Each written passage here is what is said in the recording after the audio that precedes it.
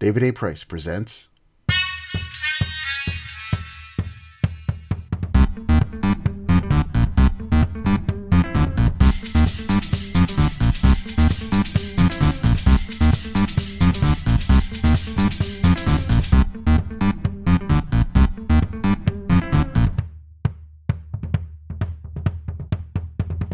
Hello, folks. Welcome to Marvel Noise, episode 407.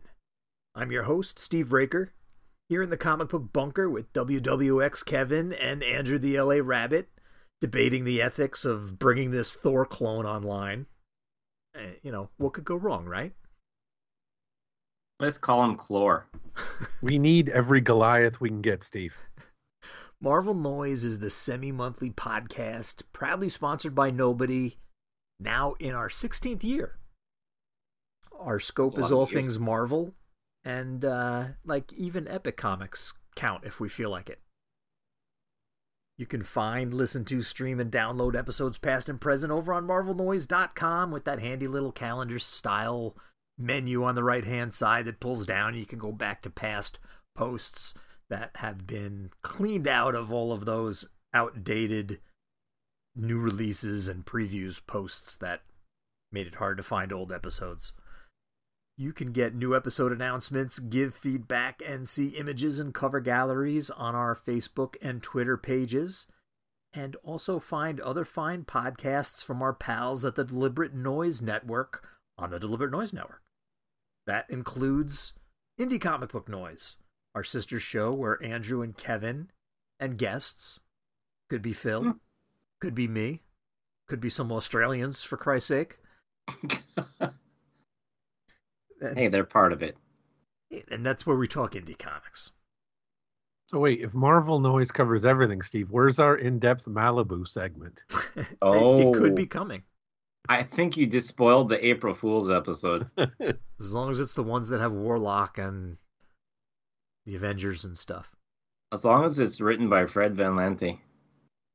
This episode, though, we've got some old stuff and some older stuff, with a focus on the supervillainy going on in these Marvel tales. But oldest first, because that's how we roll around here, even after 15 years, right? I'm rolling around all on these comics. Hey, a hero's only as good as his villain, Steve. This is true. And you may or may not know, I mean, you do if you listen to episode 405, that I've been in the middle of going back and reading material in the old Tales to Astonish title from the 60s. Specifically the Submariner stories from issues 70 to 101 that ran for 2.5 years from 65 to 68, when it was a split book between the Submariner and the Hulk, with each character getting a 12-page serial style tale written by Stan. And so I'm reading the subby stuff, and I can't help but skim the Hulk pages, right? Although by and large it's pretty bad. Oh, Steve, you're really sugarcoating it a little bit, but yeah, go on. There occasionally is Bill Everett art, so that always makes me smile. But I come across this dude in this outlandish, Silver Centurion costume, and it turns out to be Boomerang. Of course, I had to get Kevin and Andrew in on this. And then, much to my delight, it turns out to not only feature the villainy of the Secret Empire, but it's their first appearance, too. Plus, the story crosses over with the Submariners feature, in the same magazine, where they both go to this movie house and watch, the newsreels, but it's told from each of theirs point of view and stuff. I had to check this out. Years back, Super Steve, I was inspired by our longtime Thunderbolt segment. So it was a new comic book store.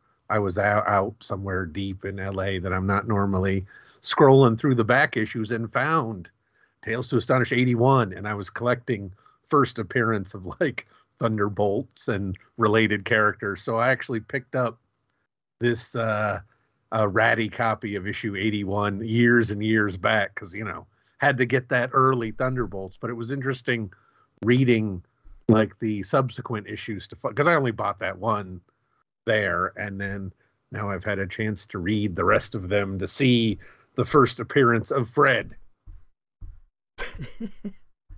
Yeah, I mean, it's quite a scene.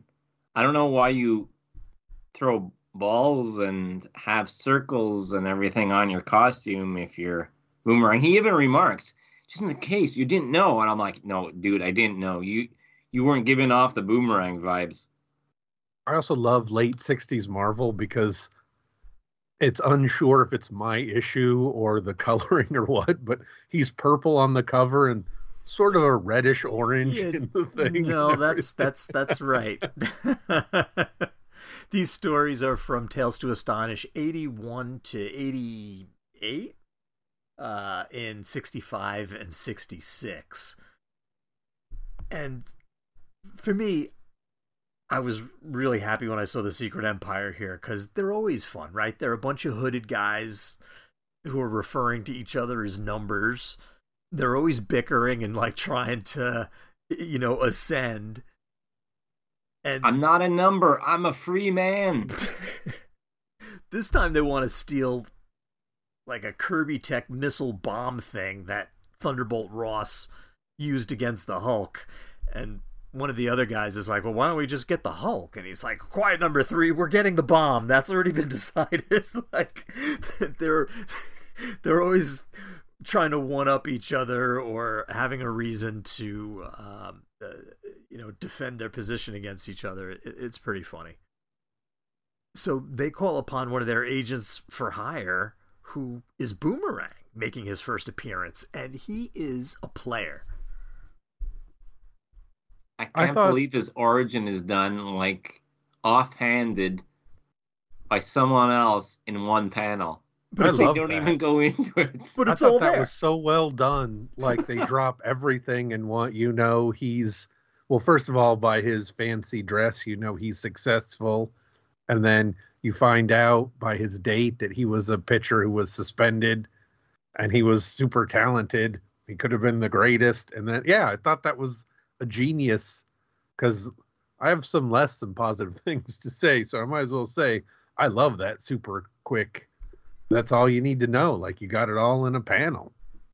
Yeah. And this issue and most of these issues are, at least at first, are featuring Jack Kirby layouts with Bill Everett finishes.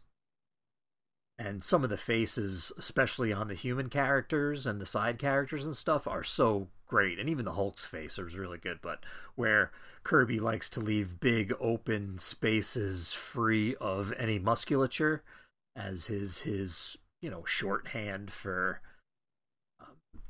being big, bare-chested and muscular, that doesn't fit with like Everett's kind of tighter style. So it's not the best match.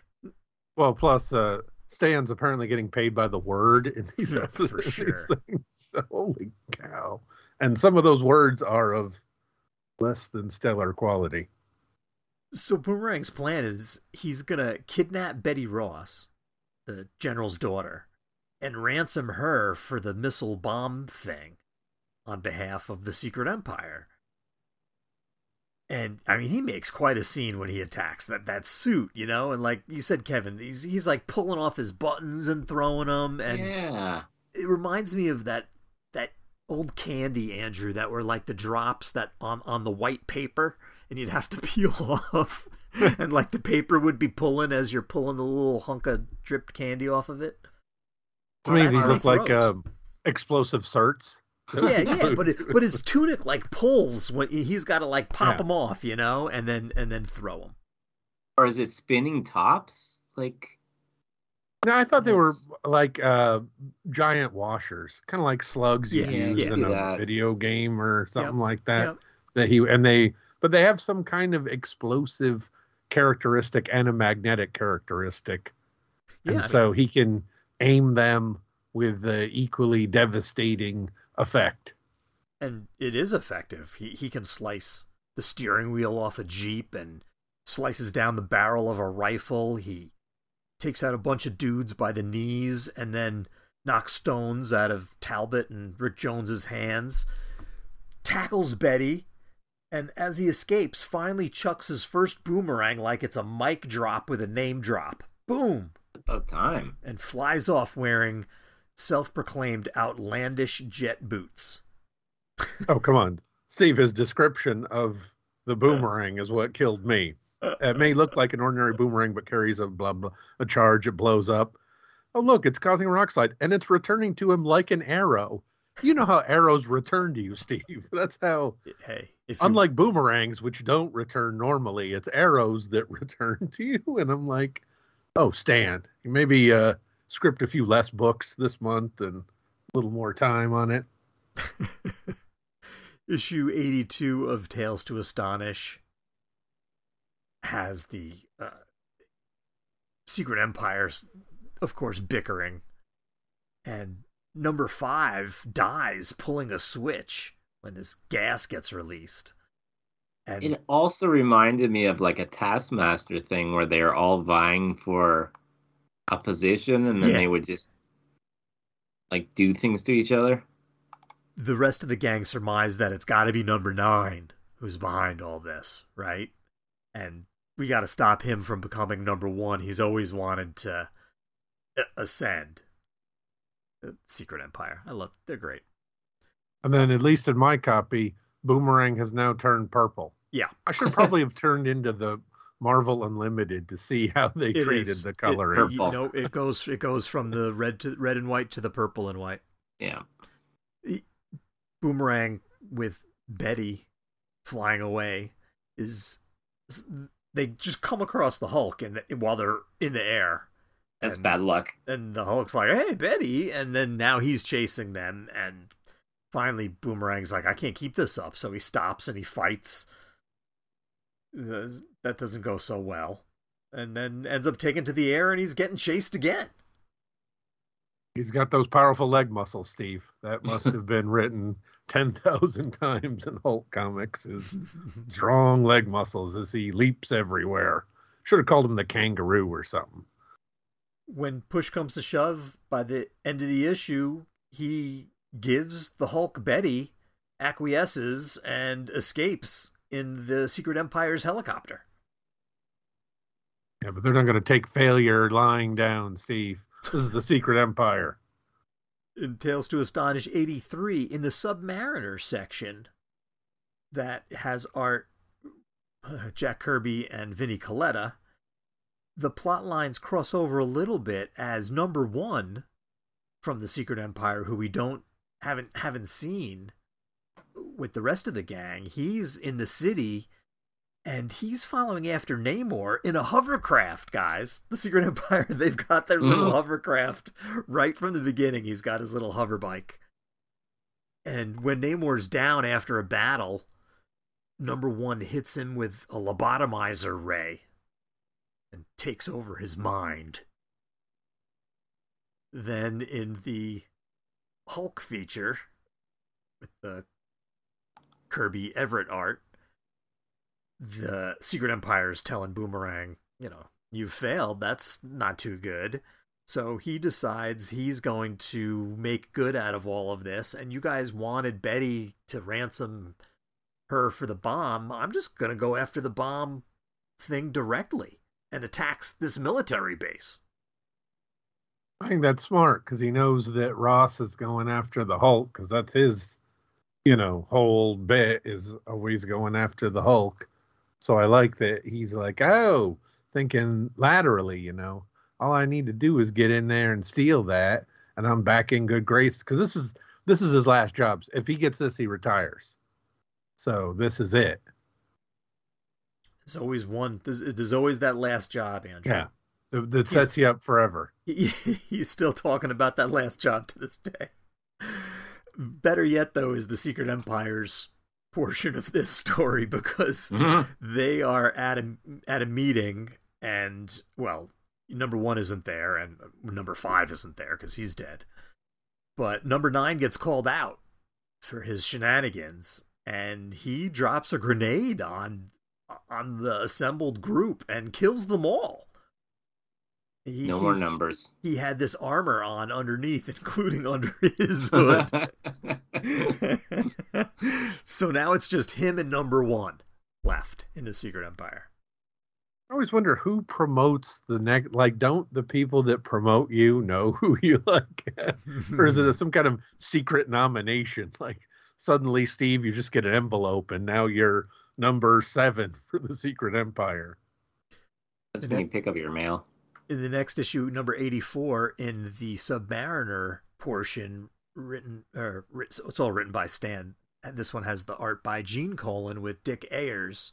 We've got number 1 controlling Namor, and he orders him to take out the Hulk, right? So now these things are going to cross over and everything, and they're going to fight, but no, he doesn't. He never does. Well, eventually he does 30 issues later. But he doesn't at all in this story. He breaks free of number 1's control. Womp womp. But it was cool that they crossed over a little bit, and number 1 was kind of busy with him. Well, the saddest part is they wrap up the Boomerang storyline with the Hulk sneaking into a movie theater and watching a newsreel, so we don't even get like the full fight between Talbot and Boomerang. Like, it leaves off on a cliffhanger, and then we get Hulk doing the Ben Grimm thing with the overcoat, and like, what? Who's stocking like an overcoat for like a 7-foot, 400-pound guy, right, in 1966 or whatever? Well, at the same theater, there's a naked guy with wings on his feet doing the same thing. So maybe it's just one of those theaters, like in in the Village, maybe. But it's pretty funny. What I like about the news feature is it is a quick way to show that Boomerang is once again outsmarted and doesn't succeed in his mission. But this time it's by Major Talbot, who's like, I'll just blow the bomb up rather than let you get it. And he's like, oh, I didn't think of that. All right, I'm getting out of here. Yeah, I just wanted to see more Boomerang, Steve. I'm on board, like the guy in the letters column that was like, hey, Boomerang's great. Well, we'll get a little more, but first there's some Secret Empire. In Tales to Astonish 85, in the Submariner part that's drawn by Gene Colan with inks by Bill Everett, Submariner's creator, number 1 is shown in his apartment freaking out because he's the last one, and pun intended. Namor is not under his control. The rest of the Secret Empire's been all blowed up. The Hulk seems headed his way. Kevin, he was just this unknown scientist. He only wants fame and fortune. He just wants he's been forced into this anonymous position in the Secret Empire. He can't even show his face. If he could just, kill the Hulk, then he would be remembered. Everyone would know his face, right? Sure. So maybe next time wear a tighter fitting dress would be my advice. Like Bugs Bunny dressed up with the makeup trying to lure Elmer Fudd. But so number 1 sets a bomb trap because the Hulk has to know that he's where he lives and is coming to his apartment. Spoiler, he doesn't. He's just nearby crawling up the building for a different reason. And number 1 sets this bomb to go off, and as he's trying to leave his apartment, his cloak gets stuck in the door, and he can't rip himself free because it's bulletproof Kevlar that's been woven into it and everything. And boom, the whole thing goes off, the building collapses, and he's left a mangled corpse with the first responders commenting to each other that it's a shame, we'll probably never know who he is, because from the looks of things, I'd say he's burnt pretty much beyond recognition. So he's denied the very thing that he had seeked most of all, which was to be known. Oy. Well, if you know anything, Steve, you don't have these elaborate cowls and capes and everything. You know that 2 sticks of dynamite are going to kill the Hulk for sure. It would have worked. He had to know that the Hulk's pretty tough, man. It's going to take more than that to take on the Hulk. But I do like how they keep going in the Hulk section with the missile plot line, but it's a new character. Well, but was it supposed to be, or is this Stan getting mixed up with too much workload again, because Rick Jones drives this suspicious car to New York City that this balding cigar smoking guy wearing a Hawaiian shirt sets him up with, and he knows about the bomb. And it's a plan involving the bomb. He's got all this high-tech stuff hidden in his apartment. I'm thinking that this was number 9, because like we don't know what the last we saw, number 9 threw the bomb on everybody and he survived. He had the armor on, but then we don't see anything else of number 9. So I thought this was number 9 out of costume, out from under the hood, striking out at New York City with the bomb through Rick Jones inadvertently bringing the device that controls the bomb into the city limits in the car. I never see number 9 taking off all that armor, Steve. He's too paranoid. He's wearing that thing to the back. He's like the ghost from Thunderbolts. And even when the FBI bust in and arrest him and call him Gorky, a Russian saboteur, I'm still thinking he could still have been number 9 in my mind, because we really don't hear what happened to him from the Secret Empire. And if you're reading comics, we don't hear again from the Secret Empire for like 6 years, until Amazing Adventures 15 in 1972 in a Beast story, where the Secret Empire makes the Griffin for the first time as an agent of theirs. So what happened to number 9's seemingly successful bid to take over as the new number 1? It turns out... I mean, they lost some money, too. You know, I mean, all their little bases getting blown up. And, you know, they probably had to pay out death benefits to the spouses of number 2. But number 9 had a big moment there where he took the rest of the gang out. And then we never saw from him again, which was really weird. But in the spring of 1974, in Captain America 175, during the Steve Englehart Secret Empire's number 1 is really the President Richard Nixon storyline that makes Cap all disillusioned and he puts down the shield and becomes Nomad. This takeover scene of number 9 taking over the group gets retconned.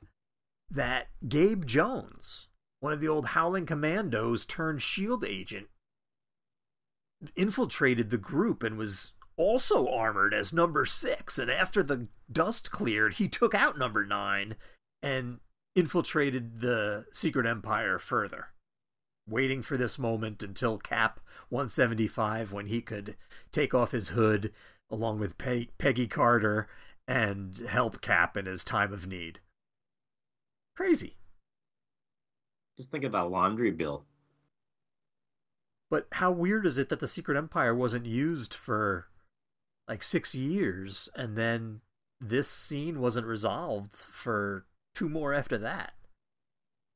Well, that's why, Steve, if you're ever in one of these secret, just look for the guy that's keeps trying to turn up the air conditioning. That's the one wearing all the body armor. So that's how you know.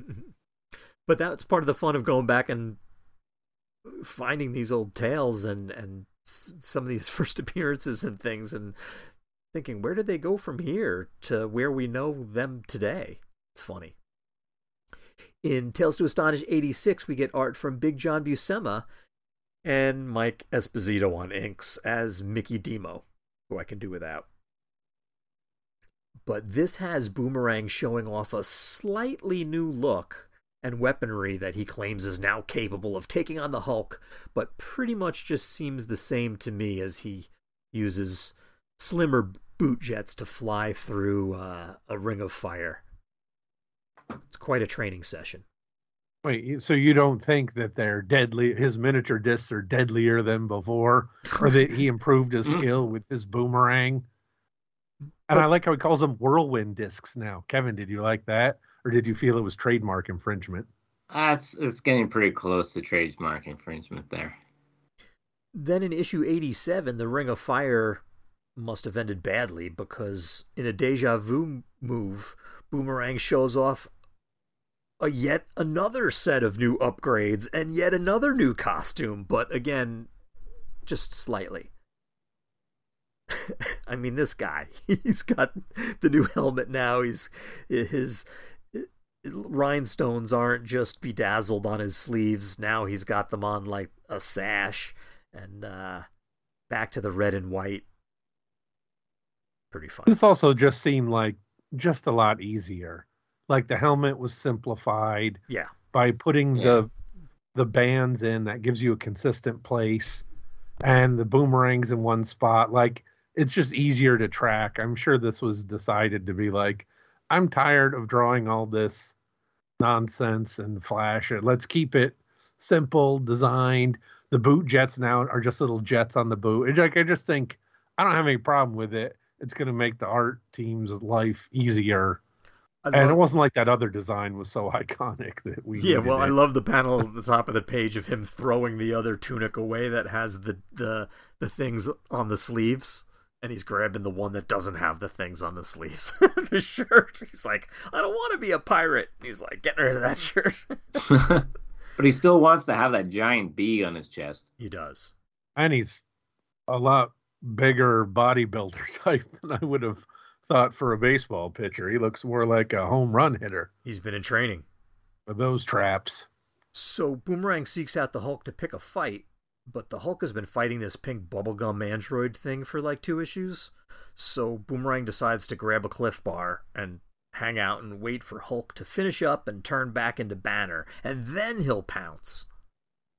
Always love the leader with his little pink, different little dumb android attacking monsters. Those were always the best. They were like fun and plasticky, and some were big and some were small, and they just always gave the Hulk a hard time. This time it's just one of them instead of I kind of like it when it's the whole army of them. So this whole Secret Empire Boomerang first appearances storyline thing finally concludes in Tales to Astonish 88, released the very first week of 1967, and it was a few weeks late, so there was actually no December 66 issue. This one features Hulkitudinous pencils and inks by Gil Kane, which I guess now we know why it was late. Do we really think this was Gil Kane? This looks like it was not the Gil Kane some of us are more familiar with. We can say that. This is rushed Gil Kane for sure. There's some good stuff in it, though, but not much. Boomerang gets tired of waiting for Banner and starts like poking at the Hulk from a distance, getting them all mad on a crowded street. So he, starts striking out. And as the Hulk goes bounding off with the public opinion turned against him again, and sure enough, it was moments before he was going to get a presidential pardon if he had just kept his cool. Boomerang follows him and hits him with a powerful tranquilizer that slowly weakens him and starts turning him into Banner. Yeah, I don't really get the let's punch the Hulk thing. Like, at what level do you think that's like a regular person punch? Aren't you just going to break your hand more likely than anything else? Wait for him to turn to Banner. That's a good plan. But they're now lying, the Boomerang and the Hulk are lying at the basin below a dam. Ooh. So Boomerang ruptures it, so it's going to drown the Hulk while he, flies off to freedom. But the Hulk smashes some rocks, and the debris or the concussive force or whatever, shockwave, knocks Boomerang into some rocks, and he breaks his leg, and he can't fly out of there. So he turns to pleading with the Hulk to rescue him. Come on, man. You're the only one who can save me. So the Hulk, while he's turning back into Banner, is trying to climb out of there and carry Boomerang. And Boomerang doesn't make it. No, not like maybe this. Backup boot jets. Don't worry, Steve. Boomerangs always come back, so. Yeah, but he didn't come back for another, doing the math here, 10 years? It wasn't until 1976 in the pages of Iron Fist's first title, issue 11 From the Shadows, and then issue 13 Full On, where he returned in the John Byrne redesign, the purple and light blue with the boom, Oh, that's so good. Yeah, that's why I think he was waiting. Was he needed someone to give him a better outfit? Justin Hammer was the guy. He didn't even like his existing outfit during any iteration, so yeah, he was ready for a more boomerang-centric outfit, can we say? He threw it in the trash and then he walked away until he could find a better tailor. Less focus on your metal discs, on your whirlwind discs, and more on your boomerangs. Crazy. Or maybe Whirlwind sent him a cease and desist on the Whirlwind discs. Right? Yeah. Crazy though for this to be Boomerang's introduction into the Marvel U and the Secret Empire's introduction into the Marvel Universe, and then have both toys put down for so many years, picked back up in the Bronze Age, and run with, right? That they're still around to this day, the both. Yeah, but I really did like the fancy Flash, like he's an upscale villain, It's nice compared to so many of them that are either regular robbers or frustrated scientists or whatever. All right, now for some better comics. Into the Bronze Age we go. Number 9, number 9, number 9, number 9, number 9, number 9, number 9. Andrew is here. Number 9. Hello. Kevin is here. Hello. And we've got 2 story arcs for you that actually turn out to be the last 2 Bronze Age appearances of the Frightful Four. The first... Shouldn't save this for Halloween, Steve. The first is a crossover that begins in Peter Parker, the Spectacular Spider-Man number 42, and ends in Fantastic Four number 218, which came out the next week at the beginning of 1980. And then almost a year later, the second is in Amazing Spider-Man 212 to 215 at the end of 1980 into early 1981. Intrigued? Let's hit it. I think this is a deceptive cover. That it is. Peter Parker, the Spectacular Spider-Man number 42 in December 1980 was written by Bill Mantlo with art by Mike Zeck and Jim Mooney. Kind of neat. And the Peter Parker Spectacular Spider-Man title was supposed to focus more on Peter's life in grad school at Empire State University, so it allowed for like a different non-Daily Bugle supporting cast that included Deb Whitman. Yeah, one of those things I definitely noticed in these is they introduce all these guys. Oh, he's in the class, and this guy is this guy. And I'm like, wow, there's characters in this comic. Awesome. Right? And poor Deb Whitman, right? Like, I know. He already I can has to see her. She has problems. Yep, and he's got to ditch her already, like right when she needs a hug. Yeah. It's like later. The old classic trope of like, yeah, just put her in glasses. That tells you everything you need. Oh no. Now I'm just thinking of that cover of her with the glasses and all the little Spider-Man bouncing all around like little gremlins. So actually it really starts in 2 issues earlier at the very end of Peter Parker, the Spectacular Spider-Man issue 40, where there's an almost splash page at the end of the issue. And it's really nicely drawn. It's Frank Springer pencils, but with Ricardo Villamonte inks over it. So it's got like this dark shadowness to it that you're not used to seeing with Frank Springer. It's pretty good looking stuff. But what it shows is the Frightful Four finally getting another teammate to round out their foursome. So you've got the Wizard always, right? And Sandman and the Trapster, and now they've recruited Electro into their ranks. And they're out to get Electro. Yeah, they want to get Spider-Man and the Fantastic Four. Like they're 2 nemesises. Yeah, well, look, his mask is kind of like Medusa's hair. So Well, I was thinking, shouldn't they have got another woman on their team then? Oh, they tried that over and over again, Kevin. Thundra and they tried even Tigra at one point, and eventually they'd go to Titania, and yeah. This one has a fun though. They decided to be color-coded teams, like the Wizard and his lackey Paste Pot Pete are in that kind of, pinky, purpley, magenta, and then Sandman's in his old green and yellow, and so's Electro. So it made it funny that like they were kind of 2x2s. Yep. That's not the only thing that was funny here. Well, it's when Spider-Man meets up with them in the issue, and then they're just like, it's a Sinister Six. Who at that point had only existed in one appearance ever. Yeah. So I mean, for Spidey, it must have been pretty memorable. Well, sure. That issue was awesome. That Spider-Man Annual 1, right? Amazing. So. Well, when the issue opens, Peter's late for a grad school cruise up the Hudson.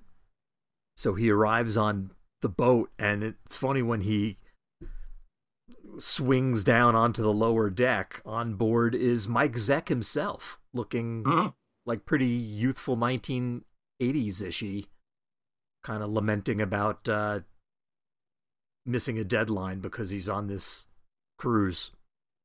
So is this an overnight cruise? It seems like it, right? I was kind of trying to figure out how this. It's probably a dinner booze cruise. Then, yeah. But so Peter sees a flaming message in the sky from the Human Torch.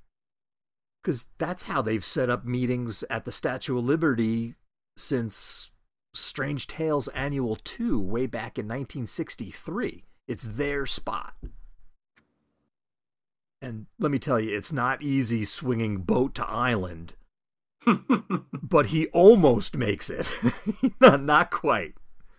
Got to swim the last few laps.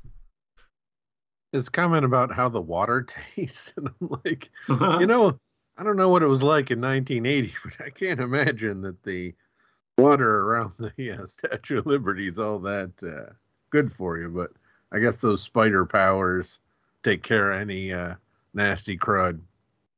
Spidey goes up top, on top of Lady Liberty to meet the Torch.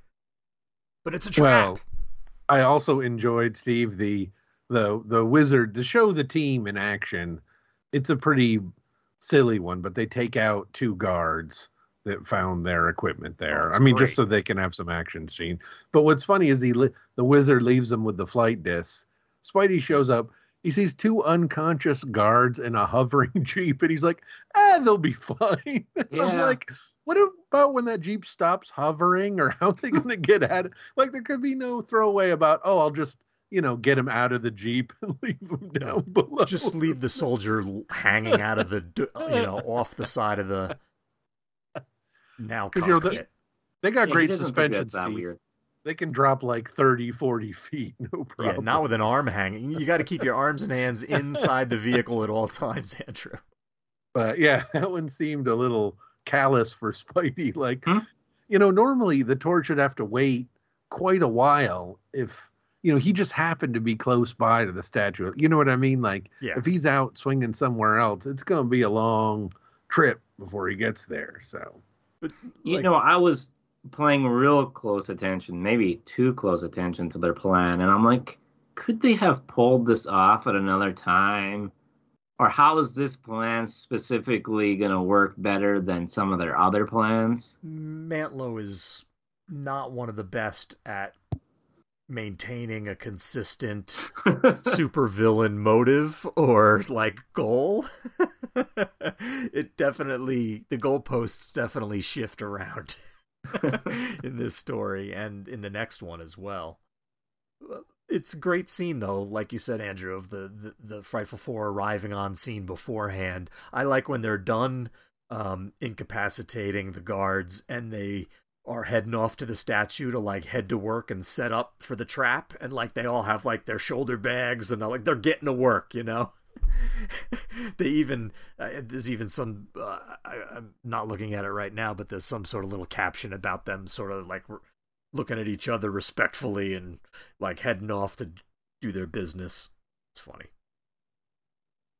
And well, the bags make it look almost like lunch pails or something, you know, like they're checking in for another shift at the factory.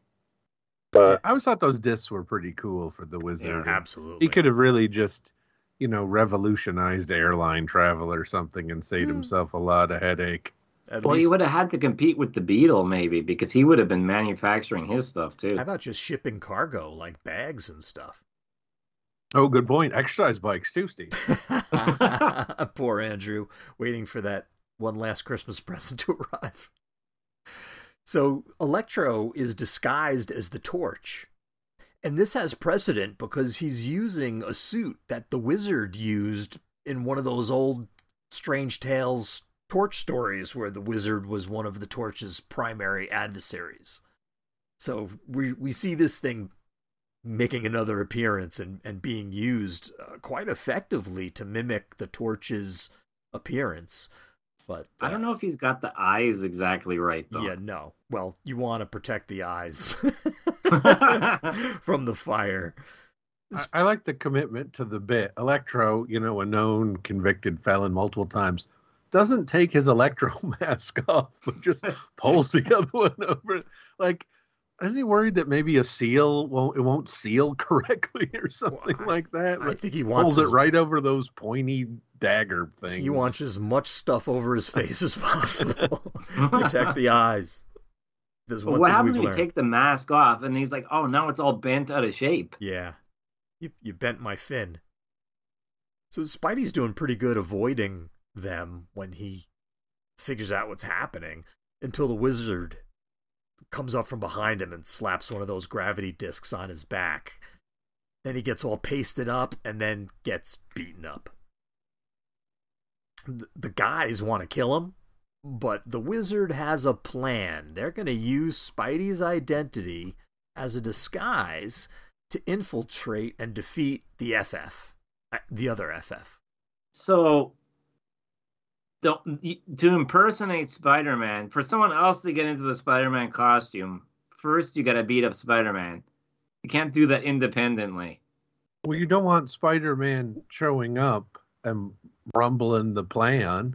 I mean, I guess Spider-Man could be swinging by, and then your plan is done. All right. He doesn't know what kind of code, but I did love the gimmick that the Paste Pot Pete's glue holds on his mask so they can't reveal his identity. And I'm like, that's a clever bit. And I just like how he's just a complete toady, like zero original thoughts. Even admits he's basically a step above a henchman. I don't know what grade that is, but something about old Paste Pot Pete. He has so few ambitions. You know? For sure. Definitely doesn't even see himself as a leader. No. I don't even think he sees himself as like a follower so much. He's as just like looking for a win, you know, at any level. And Andrew, before I send off that no prize to you for describing why the plan calls for Spider-Man to be incapacitated, why can't they kill him? To be able to do the Fantastic Four plan? Now that they do have him, that's the reason given for keeping him alive. Yeah. Well, also, you know, what if there's some information that he has or some code or something that they need to get out of him to effectuate their plan even. Steve, there's plenty of time to kill Spider-Man. There's always time to kill. If we've learned anything from reading 80 years worth of comic books is you can always kill the hero later. That always works. But, you know, what if he's got the secret knock or whatever? Speaking of a week later after that issue hit the stands, Fantastic Four number 218 hit the racks. Also written by guest writer Bill Mantlo. with John Byrne pencils and Joe Sinnott inks. This is the issue after the big Galactus Sphinx throwdown, ending the whole Marv Wolfman, Terrax, Galactus, Skrulls, Aging Ray. This was the palette cleanser, if you will. I knew there was a method to your madness. I mean, I like Mike Zeck as much as the next guy. Like, I love the first Secret Wars and everything, but man, Byrne and Sinnott, it feels like we're leaving the Bronze Age, entering the Copper Age or something. It's so strange that it's not any. They're basically contemporaneous, but in my brain, I feel like a switch is kind of flipped a little bit, and we're moving into something. I love Byrne Sinnott. More used to what I'm thinking about. And it might also be that I'm now looking at my Fantastic Four, those CDs, so I'm getting the full book with the original coloring and ads and all that stuff too. Nice. So maybe that's impacting it. But man, Byrne, Fantastic Four, Spider-Man, all you could want is for him to put Paste Pot Pete back in his good outfit. You know, less than 20 issues later, Byrne would be on the book and be doing the inks and stuff, and the book would look very different. I really like these earlier issues that he did with the Sinnott inks. It really kept that house look of the Fantastic Four that was consistent all the way from Kirby right through Buscema and Pollard and, Buckler and Perez and Byrne. It was Joe Sinnott's style was really the house style of the book. Bronze Age, beautiful. The Sandman costume isn't great. I love the Eisner-esque opening splash page, too, with the Baxter Building silhouetted in the rain and Spidey crawling up the side of it with the issue's title written in between the floors. It's got a cool look. Yeah. Yeah. Very Neil Adams. Who got it from Eisner. But it should be something, though. It's not Spidey. It's a little simple. It's not Spidey crawling up the building, though. It's the Trapster disguised as Spidey, complete with these like suction cups on his hands and feet, just like the old live-action TV Spider-Man, Andrew.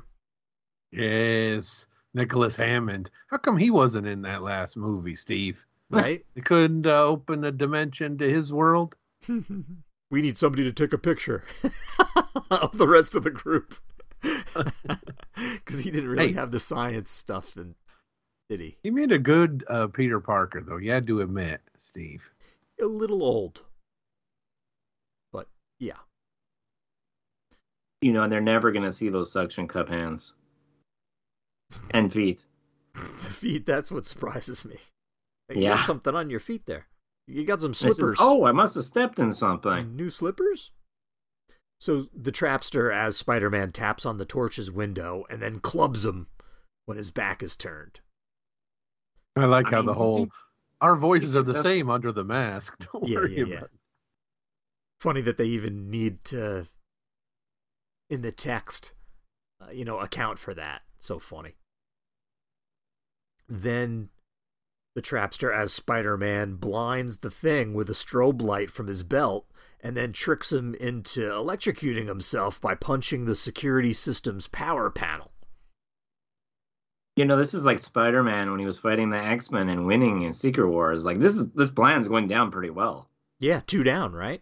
And the security system. Yeah. I would have never thought Paste Pot Pete was so flexible, too. He does all these agilic moves. He's the man. Yeah, that jumpsuit. He's been hitting the gym. Yep, carrying around that paint can and the big hat and floppy clothes have just been holding him back.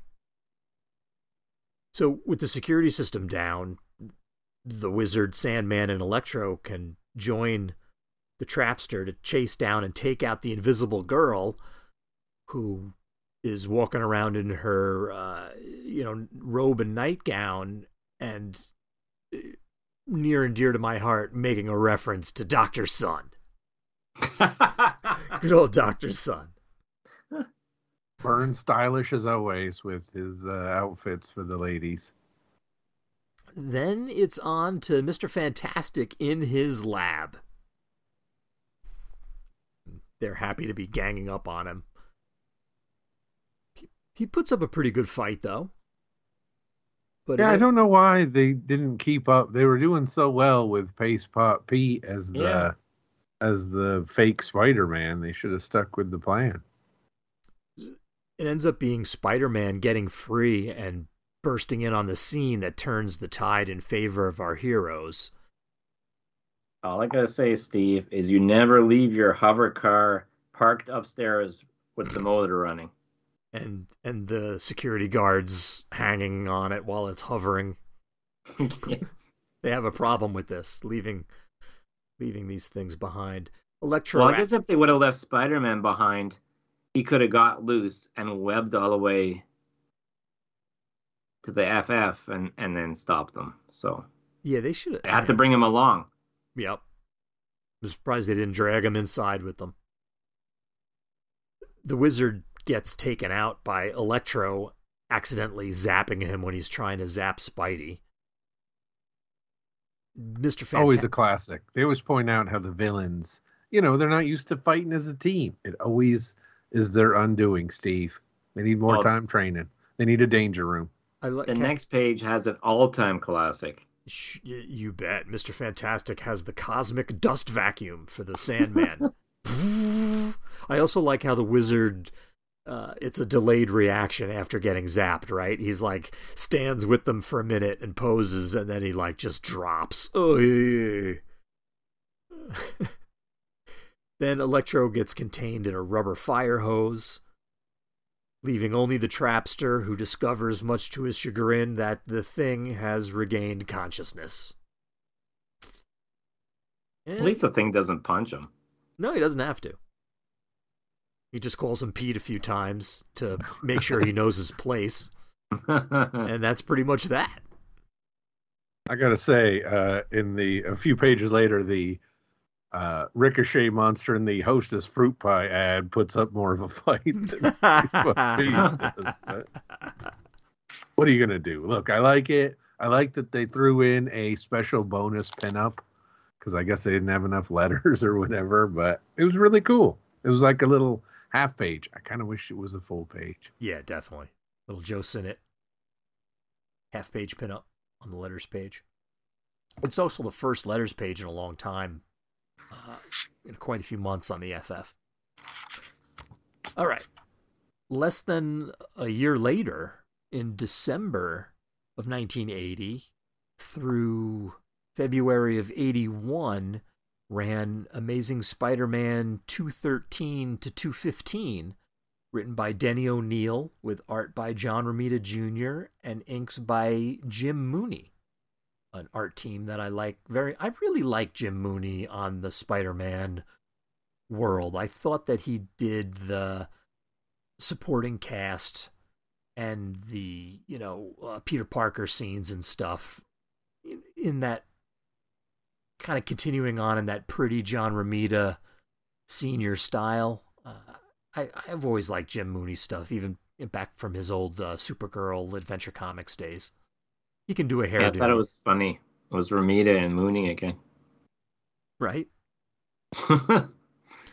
So the Wizard gets rescued from Rikers Island by a shadowy figure wearing a cape that emerges.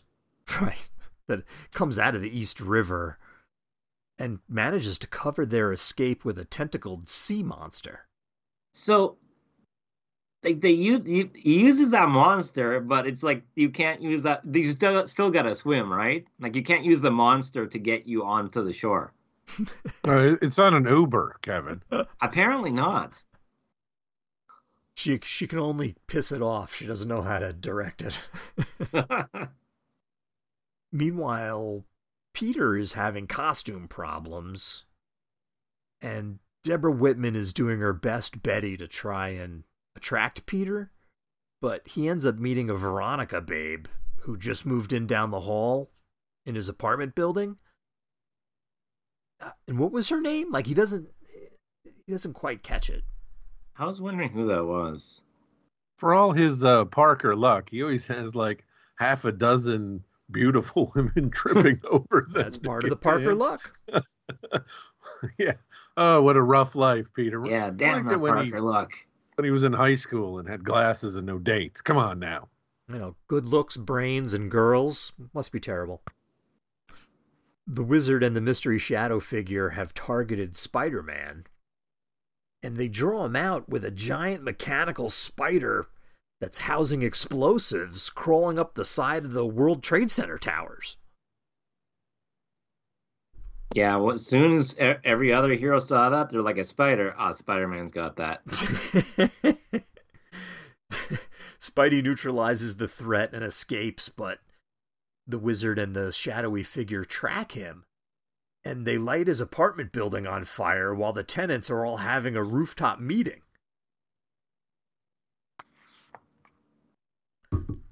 Spidey rescues the tenants by fashioning a bridge from a fire escape and getting them to a neighboring rooftop. But he has to go back for a passed-out wino and falls through the compromised roof.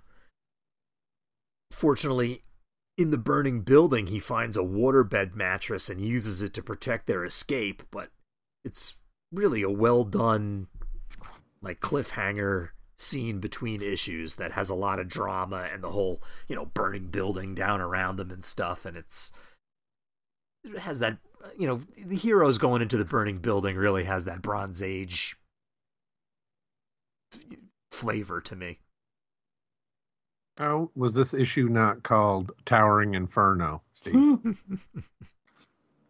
Next, the Wizard and the Mystery figure flood Riker's Island and rescue the Trapster and the Sandman, who were incarcerated in costume, I might add. and it seems like the Wizard rescued them because he just had to show them that he has this new gun that's going to defeat all their enemies. All of them. Check out the Super Soaker 5002. Yeah. It's got a stock. Hard for me to believe that Sandman, he's like, I can't swim and I can't breathe. And I'm like, we've seen you trapped in a vacuum cleaner bag and everything else. Like, I didn't know when I need all this air and everything to be a regular cat. But yeah, I guess it's different strokes for different versions of Sandman. And he's going to become Mudman. For reasons that... Oh, remember when he combined with the Hydra Man and became that weird mud thing? For reasons that the readers don't yet know, an Atlantean scout alerts Namor the Submariner to the breakout at Rikers, and he goes like flying mad up to the surface world to New York City and breaks through the wall of Peter's hot new neighbor. A real Three's Company situation, Steve. Absolutely. Larry's got two dates going. One at the Regal Beagle and one upstairs at Larry's house. Jack's making dinner for the two of them. And Mr. Furley, a.k.a. the Submariner, shows up. Well, this time it's Spider-Man showing up because he's going to defend the hottie from Namor, right? And what if Namar's in your place and just starts throwing all your stuff around? Well, that's he takes the Spidey, directs the battle outside and up to the rooftops. Well, I like how Spider-Man just instantly elevates the conflict. Totally. He throws the first punch with a sucker punch, and I'm like, maybe you could have been like, what's going on? Are you a good Submariner or bad Submariner? What? I'm not up with your continuity and check in with them that way, but we need our slugfest. Yeah, where's your 70s suit that regulates you from going crazy? And this is issue 213 at this point, or 214, and Namor was just in Amazing Spider-Man in issue 211. So it's like they, just crossed paths not too long ago too. They're really not giving, Spidey's not giving Namor the benefit of the doubt at all here. Well, Spidey's never had that happen to him, where people have assumed he's the bad guy. So while they're up on the rooftops, that's when the Frightful Four show up. And the caped mystery figure is revealed to be Lyra, the Atlantean female baddie who killed Namor's love, Lady Dorma. So they didn't want the Electro? Or Electro was busy doing something else? Electricity and water, Kevin, don't mix. So Yeah, they tried that. That didn't work. But we needed that fight so you could have Spider-Man's most devastating comeback, Steve. Go hug a rope. How do you even recover from that kind of sick burn? Well, there's no recovery for our heroes because the wizard shoots them both with his new weapon as the issue ends. While stunned, the Trapster and the Sandman rough Namor and Spidey up some. They're like punching him, they're kneeing him in the face, and Spidey's going to be feeling that for a while when the Sandman blasts his rear end with sand. Yeah. I mean, every time he poops for the next week, it's going to be like sandpaper coming out. That is a classic panel that you'll see reproduced in. I was like, oh, and that's where that one's from. Yeah. Usually Namor's taken out of it, though. You don't see the Yeah. Trapster knee and Namor in the chin, which is just as brutal. Really?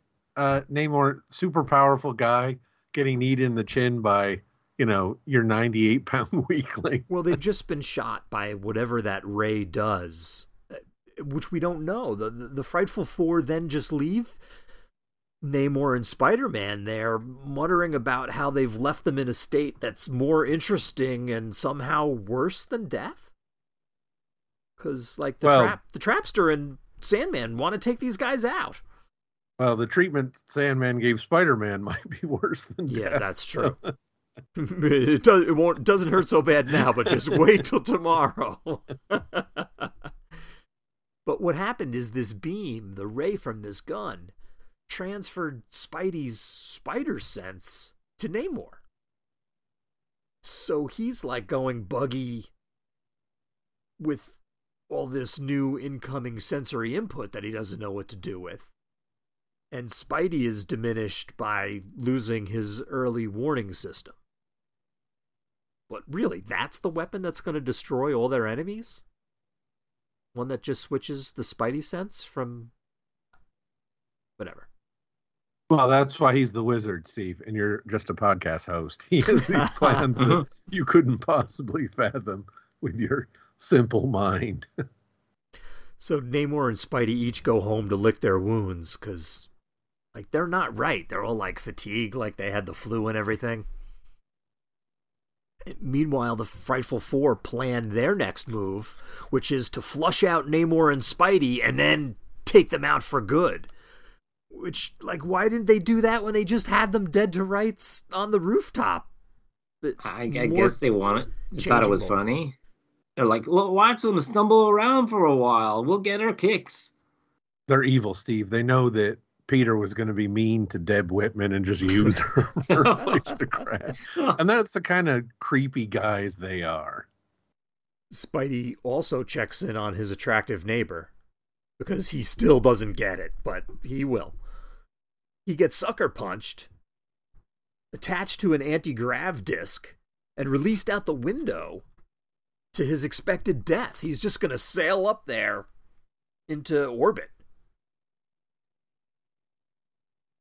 But Namor makes a timely arrival and saves Spidey from that gruesome and cold death.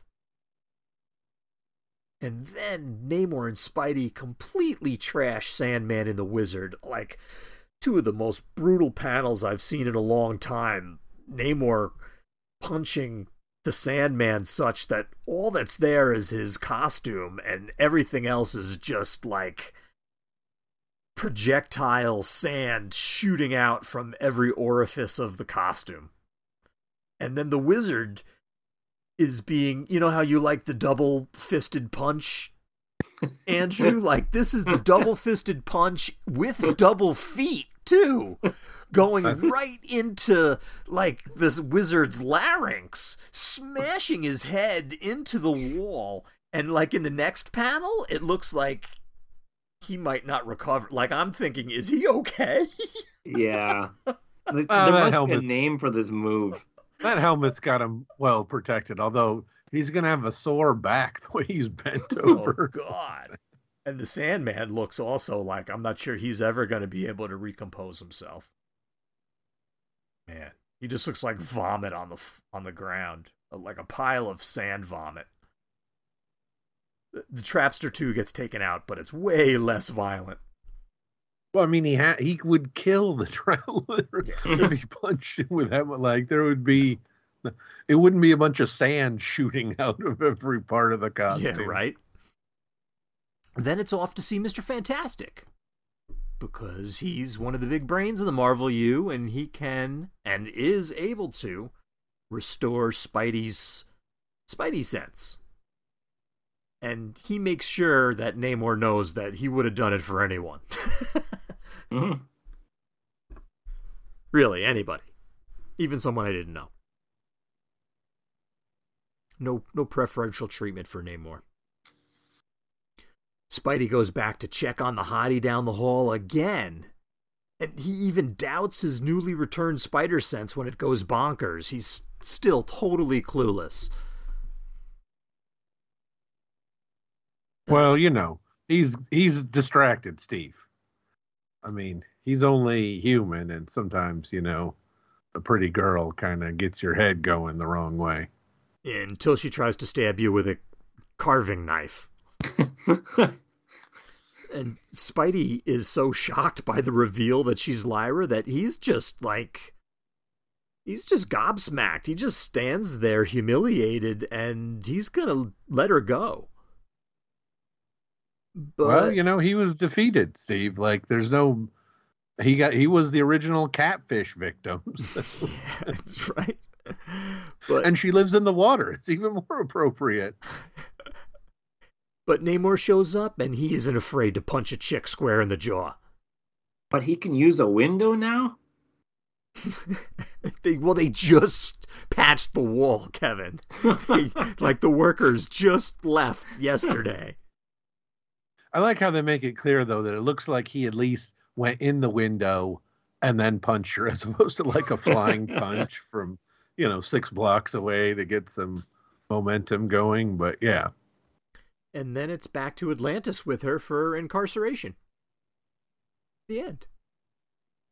Yeah, and this one, it's a woman with a giant hairdryer defeated by Hostess cupcakes. For anyone who's I remember that one. who's curious about what's going on in the Hostess, not a fruit pie. This one's their cupcake ones. So we think of the Frightful Four as a non-team that's existed here or there in the Marvel Universe and in history and stuff, but after these appearances in 1980, going into the very beginning of 1981, the Frightful Four don't again appear until Fantastic Four 326 to 328, which is at the beginning of 1989, when the Frightful Four are the Wizard, Claw, Hydro Man, and Titania. Whoa. It's the very end of the Inferno event, actually.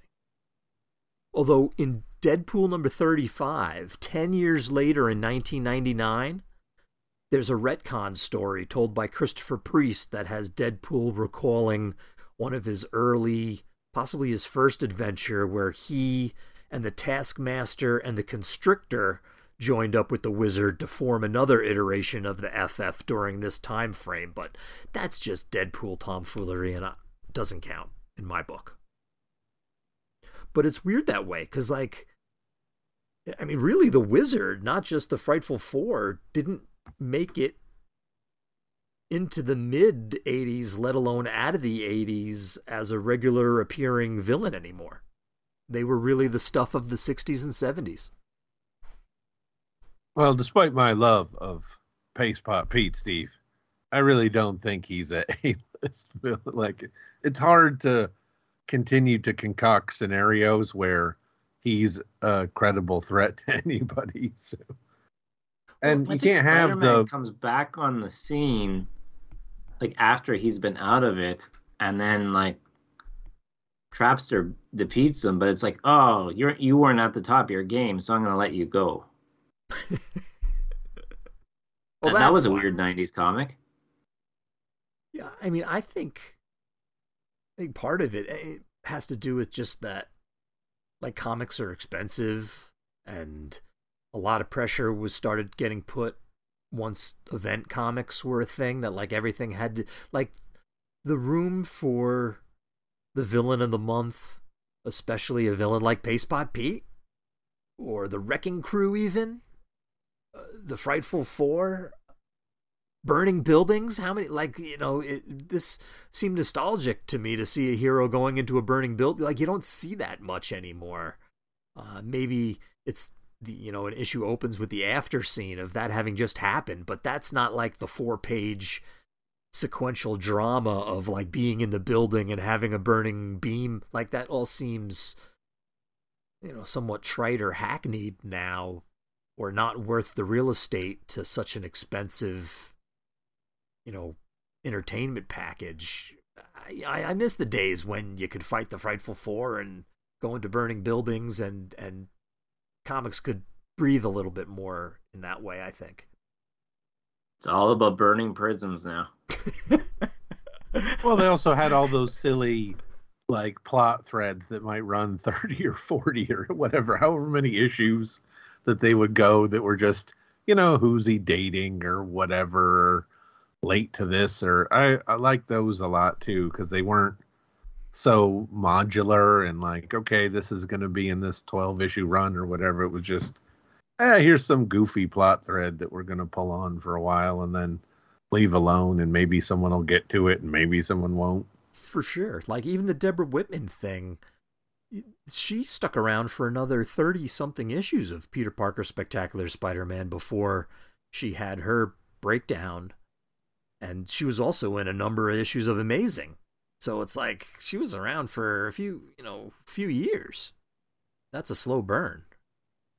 Oh, we got to work something in with John Byrne on that, Steve. Until number 1 goes number 2 in the woods. Make mine Marvel. Later. Yeah, I think I'd choose to be number 3 over number 2 just for the naming. Number 9. Might be a demotion, but is it really?